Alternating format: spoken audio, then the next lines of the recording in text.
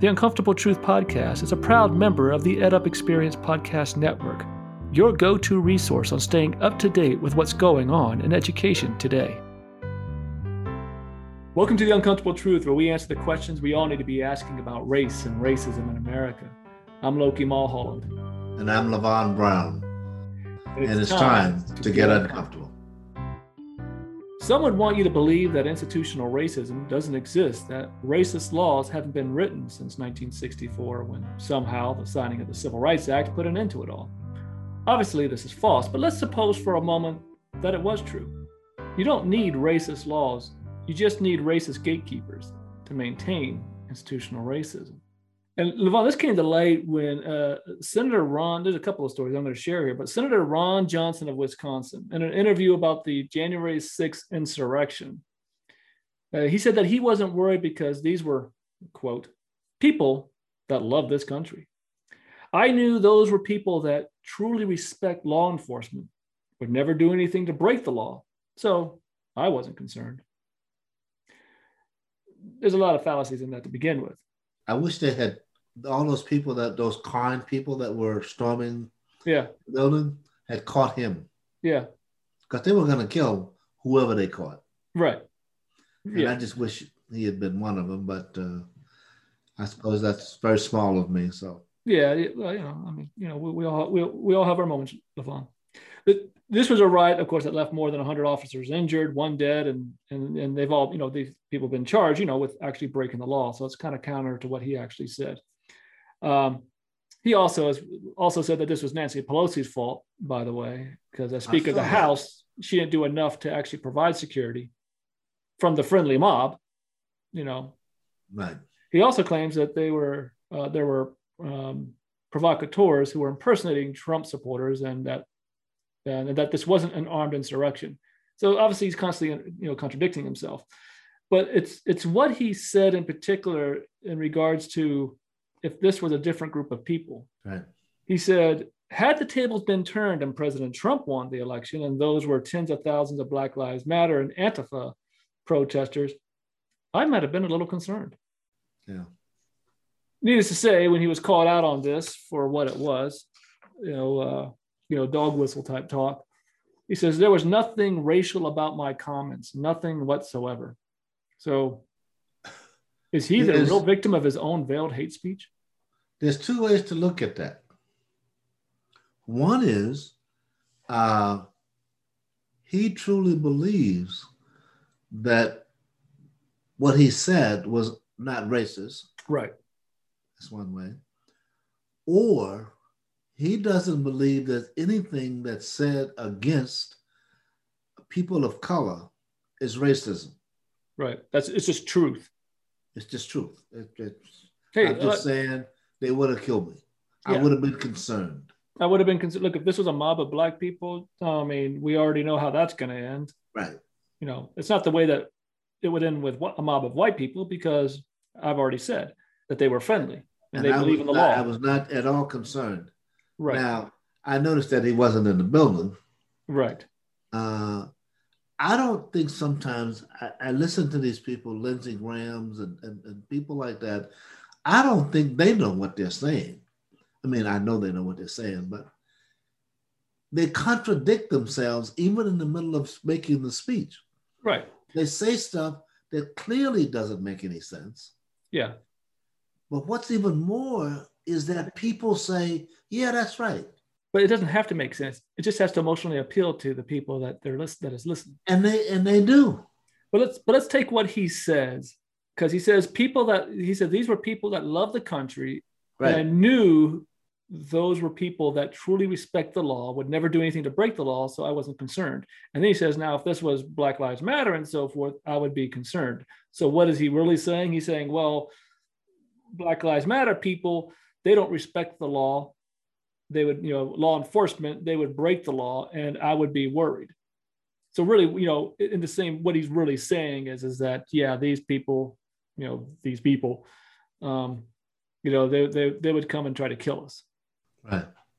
And so what he's also doing at the same breath, he's also saying that that this white mob was justified. their anger and so forth because they're protecting America. Now, he has managed to ignore the fact that they were beating the cops. Yep. They killed one. They were trying to kill the vice president. Right. They even built a guillotine. A guillotine. Not guillotine, but a hanging noose. Yeah. Yeah. All that stuff was going on. And he's going to stand there and say, well, I thought all right. Yeah. All that stuff that happened, the bombs that got planted, he was willing to say, and I don't know if you saw the people entering the building. Right. But it was strictly military style. Right. All of that stuff, he's saying, ignore that. Right. And a lot of his people are saying, well, that didn't happen. Yeah. These were all good people. Yeah. It was people who were infiltrating, impersonating. Those were the bad people. Even though you can take the pictures, go on the internet, which is what the FBI and law enforcement did, and said, no, these people are actually, and these are people who even posted their own videos saying, hey, I'm here and blah, blah, blah. And if you, this is why the Nazis did so much at following what the Americans did, because they're doing the same thing now. Right. All this is about, let's tell the lie and let's tell it often and we'll always stick to it. Right. And there are enough people who will say what they saw, they didn't see. Yeah. What happened didn't happen. When Trump said, with the people with the tiki torches, when the Nazis came, and Trump said there were good people on both sides. Now, the only reason he added both sides was because they had told them to apologize for what they did. Right. But he didn't mean that. What he meant was, these are my people over here, the ones with the tiki torches. And if you tell me that there were some good people over there, fine, I'll say that. Right. And if you look at Nazi history, what they did was they just told a lie all the time. Yeah. And it was the same lie. And that's all that he's doing, Cruz is doing, you name it. Graham, there's a whole bunch of them that are lined up behind the Fuhrer telling these lies. Yeah. When you see, the FBI has arrested 300 people. And they're going to arrest more. Some of them more serious than others. Sure. And how can he stand there and say that? Yeah. He can say that because he has followers. Which brings up another point. He's an elected official, and people actually voted for him to be in power and to have a say in how the lives of all citizens are treated. I guess they see him as a defender of white control, which they fear they're losing. Everybody didn't vote for him. There was a particular part of the country that voted for him, number one. Number two, the Republicans are very busy getting up more of those districts and to vote for people. They don't care about the rest of the country. They care about their people. Right. And they care about owning sections of it. Yes. Same way Trump won. But there are people, I guess my point is that it's not just that this guy is a racist, but that people felt he was okay and elected him into that office. So what does it say about the people who are electing these people? Well, there are two kinds of people, I think, that are doing the voting. And there are three kinds of people that vote for people like that. One is, I don't care what he says, as long as he doesn't interfere with X, whatever X is that they want to do. Pass taxes, sue Harvard, whatever they want to do, I'm okay with that. Right. I don't care about them anyway. Right. Then there are those people who believe everything he says. Yeah. They've been taught to believe that. They watch one news channel, they watch Fox News, that's all they ever see. And they still haven't learned that they are not safe by what these people do, that nobody cares about them except for their vote. Right. So they've been trained that, these people of color are trying to take over Right. And these people will stop them. Right. And that's all that is. I mean, if you notice, there's not one program, not one, that has come out of the Republican Party. Right. Right. They're intent on building power, and they're intent on protecting racists. Right. That's what they do. So what's the third group? I said three. Well, yeah. I don't know. Well, to me, I was just thinking about those who just kind of vote party line. My family was Republicans. I'm Republican. Boom, done. Well, yeah, but that's true after a fashion. But I throw those in with the people who the party is not getting in their way of doing what they want to do.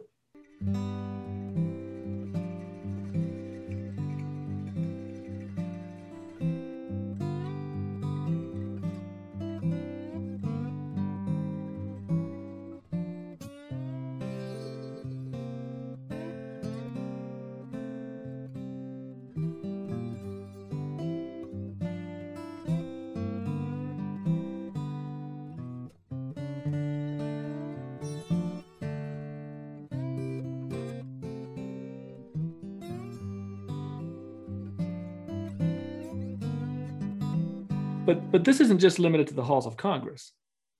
In a Daily Beast article, it was revealed that a guy named Kevin Stone, who is a probation officer in North Carolina, no big deal. There's plenty of probation officers, right, around the country. However, Stone has had to defend himself against accusations of being a racist or a member of a white supremacist group. Why? Well, he is the statewide head of the North Carolina chapter of the Sons of Confederate Veterans and a co-founder and national commander of the Mechanized Cavalry Heritage Defense, the CSV's motorcycle gang, whose motto is "Ride as you would with Forrest." Forrest meaning Bedford Forrest, the founder of the Klan. In 2020, Stone was elected leader of the SCV's, that's the Southern Confederate Veterans, Army of Northern Virginia. And it doesn't take much internet sleuthing to find photos of him with neo-Nazis insignia, flashing white power signs, and hanging out with the big boys of the white supremacist movement. Now, of course, the rub is that North Carolina has given him legal authority over the lives and freedom of, and this is from the Daily Beast, quote, "North Carolina has given him legal authority over the lives and freedom of Black and brown folks ensnared by the state's system of criminal justice." Naturally, North Carolina's Department of Public Safety were notified, and all of this was back in 2019. And their spokesperson, Tracy Lee, in an issue statement said that they were aware of the concerns raised and would be, quote, "looking into the matter and will take action deemed most appropriate." Then there was the typical boilerplate language at the end of the statement that the department, quote, "expects its employees to maintain high ethical and moral standards." Remember, this was in 2019, and the guy is still on the job. So you have to kind of question just how high their ethical and moral standards are. And, or is he right in line with them for the state of North Carolina? Okay. So we can go big on Congress, but again, I'm talking about this about gatekeepers. So now you have this guy who's a probation officer who you have a system that has already, with mass incarceration and so forth, where the majority of the population is going to be African-American. And now he's deciding the fate of these individuals as a probation officer. And he really believes in the Confederate cause. Black people, people of color are right where they're supposed to be. Right. And it is not enough of an issue for those who care to care. Right. He does what he wants to do, and they're okay with that. Every now and then they'll get raised, and then we'll leave them there. The other thing that goes on is the heads of a lot of these places, the unions, they want to protect people like that. Why? Because that's a vote. They don't really care about what he believes politically. They care that he can vote. So if he doesn't like Black people, that's okay with them. Right. He votes for whoever's head of their union. Well, this is like the Citizens Council allowing the Klan to do the dirty work. Yep. So exactly here you have these politicians allowing these probation officers who they already know are in cahoots with white supremacist organizations and the like and so forth. They're like, yeah, but they're taking care of our dirty work. Right. Because they don't like people of color either. Mm-hmm. So it's exactly like that. Yeah. Like the Citizens Council. You know, we don't get our hands dirty. Yeah. We have other people to do that. Right. But they do too. And these people, those are the jobs they can get. And those are the people that they can get. There's no difference between this guy and an overseer. Right. The owner of the slaves did not care what the overseer did, but that was okay because he got people to work. This is no different. And quite frankly, he's dealing with a population that none of us, until recently, even thought about. Right. Well, in An Ordinary Hero, the film, Hank Thomas talks about being in Parchman Prison, and that these were the people who were the overseers, were the lowest rung of society, and they didn't get paid much. And he's like, but we're gonna let you, we give you all the blacks you want to be beat up on. Right. So yeah, you might not get paid a lot, but we're gonna give you free reign to beat on people. To vent out your frustrations of the us versus them, which just kind of feels the same way. It's like, now I don't know what this guy's track record is, a probation officer, but the fact of the matter is that he's in that position. And which he shouldn't be. Which he shouldn't be. I mean, yeah, I mean, if you have this high ethical and moral standard. Which they don't have. Right. Well, we have their definition of a high moral standard. In other words, the same people that put Aunt Jemima on the cake mix, right? The cake, whatever she was on, the syrup, yeah, whatever it was, yeah, or Uncle Ben, and Uncle Ben, they would tell you that they had a high moral standard, and these were the cream of the black community, right? But this guy's not doing anything different. The people he works for have a high moral standard. It's just that people of color don't count.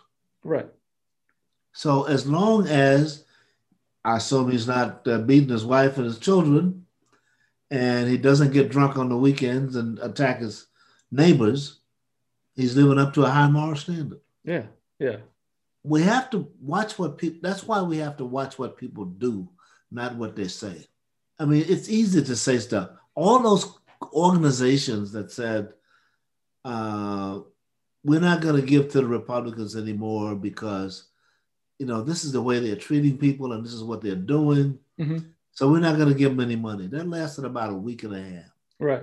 Before large corporations were given money again. Yeah. And all this stuff about we're trying to get Coca-Cola and who else the hell is in Georgia to do stuff. They will do stuff when it hurts their bottom line. Right. And it's not hurting it yet, which is why you haven't heard from them. Right. The NFL, about 70-75% of it is black. And they said, wait a minute, that's money. Now, you and I both know that most of the owners in the NFL are as racist as, but they don't want the money messed with. Right. So they will tell you that they function at a high moral standard. Yeah. Because their money hasn't been messed with. They're giving the people what they're worth. Mm-hmm.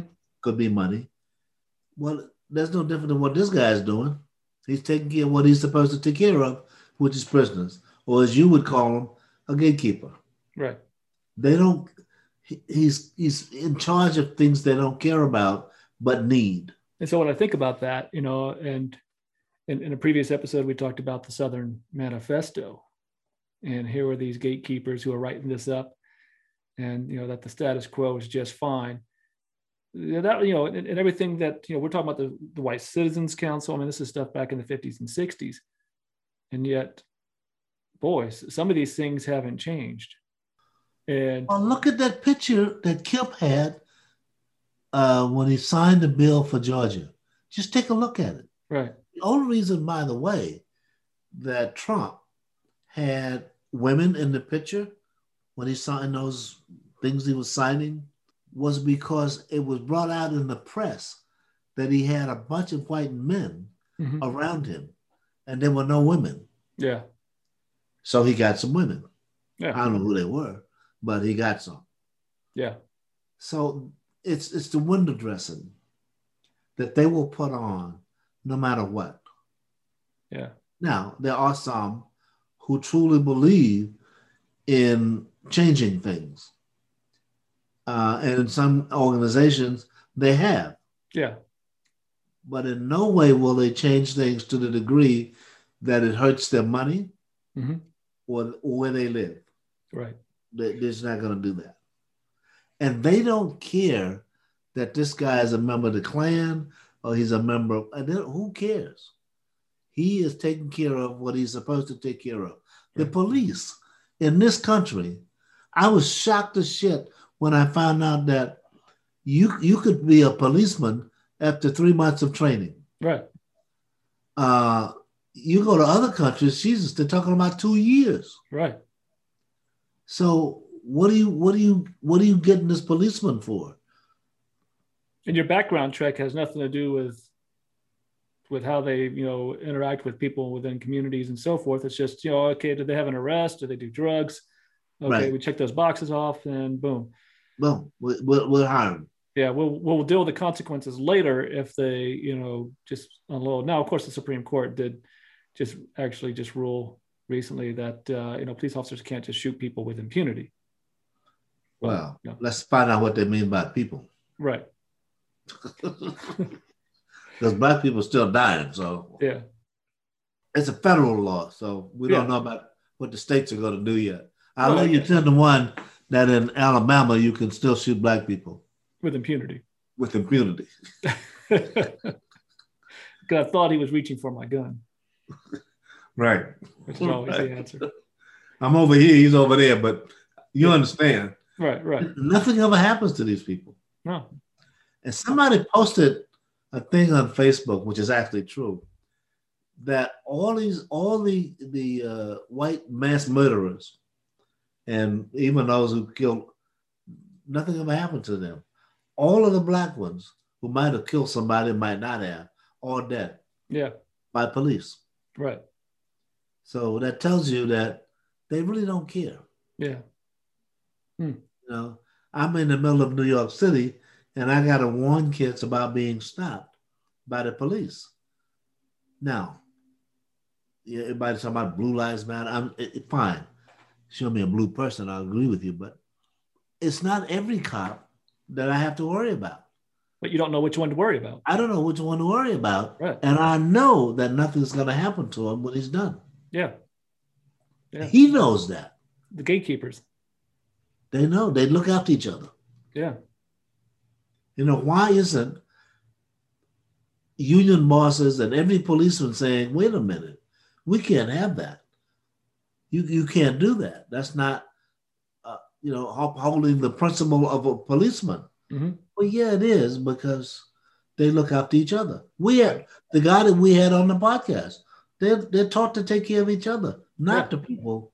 So if they have learned in every police force throughout this country, well, not every, most of them, that if you kill a black person or if you kill whoever, it's okay. We're going to take care of you. Yeah. White or black, White or black. Yeah. We're going to take care of you. That old man they knocked down in the middle of Black Lives Matter protest. Like up in Buffalo, I think it was, or something. Yeah. It was upstate New York. Yeah. They knocked the guy down. That was okay. Yeah. So, and people wonder why I worry. Well, I appreciate Levon. I do too. It was good. It's a good way to start the day. Right on. Let's talk again soon. Good talking to you. All right, buddy. Take care. Thank you for joining us. Please support this program and the other works of the Joan Trumpauer Mulholland Foundation to end racism by making a contribution. A simple $5 monthly recurring donation makes a huge difference for us and makes what we do possible. You can learn more at jtmfoundation.org. That's jtmfoundation.org. And until next time, don't be afraid to get uncomfortable.